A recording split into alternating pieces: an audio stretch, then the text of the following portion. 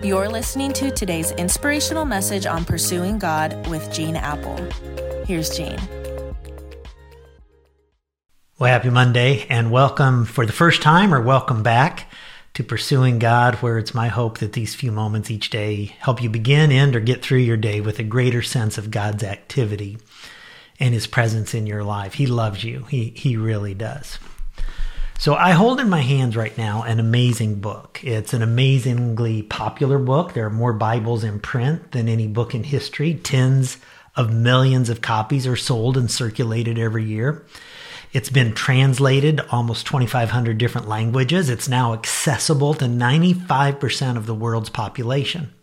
This is an amazingly durable book. Throughout history, it's been attacked and banned and burned and criticized, and many have tried to completely wipe it out. Over a couple of centuries ago, Voltaire made the claim that 1,000 years from now, you will hear no more of the Bible.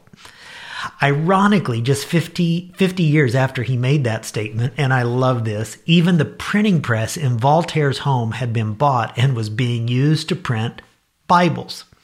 So this book is like the Energizer Bunny. It just keeps going and going and going. And also, this is an amazingly powerful book. Millions of people claim that studying this book has transformed their lives, altered their view of life, changed their relationships and values and eternity. David said in Psalm 119:105, "Your word, God, is like a lamp to my feet and a light for my path." The Living Bible paraphrases that verse, "Your words are a flashlight to light the path ahead of me and keep me from stumbling." Friends, speaking to you just as a guy right now, not as a pastor, but just as a guy trying to get through life like you, I've reached a point in my life that I don't know how I could possibly go through one day without the help and wisdom of this powerful book. I love this book, and I'm convinced the reason many of us don't read it more is that we're intimidated, we're confused by it, right? Most of us know bits and pieces of the Bible, different stories, but many of us don't have a clear picture of how it all fits together. And so this week, I'm going to give you a framework for understanding this book, this library really of 66 different books. And I guarantee by the end of the week, you're going to be able to put the story of the Bible into one sentence. You'll be able to outline the Bible and identify where each of these 66 books in this library fit in. And friends, if you'll take a few notes, put your thinking cap on just a little bit for a few minutes each morning this week, you're going to gain a framework for mining the treasures of this book for the rest of your life. Now, every great book starts with a plot, and the Bible is the same way. The plot for understanding the Bible is set up for us in the first 12 chapters in the beginning of the book of Genesis. And there are three key events that set it up, and I'm just going to give you the first one today. Event number one, God longed for a relationship with people like us.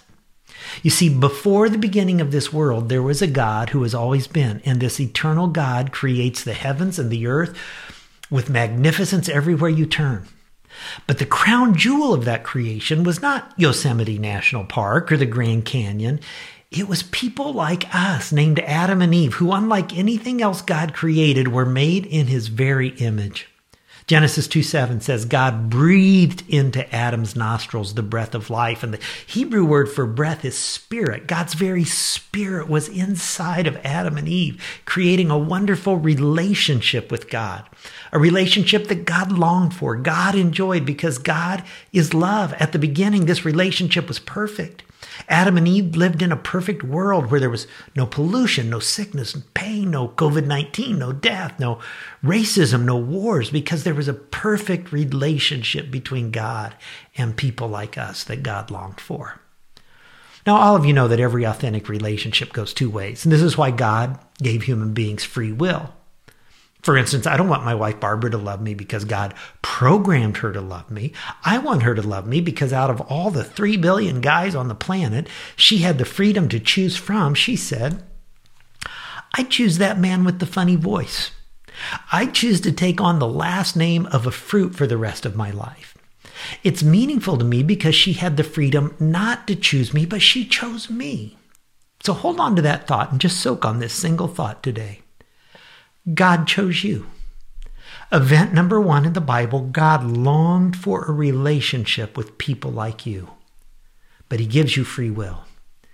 He gives you a choice as to whether you will love him back.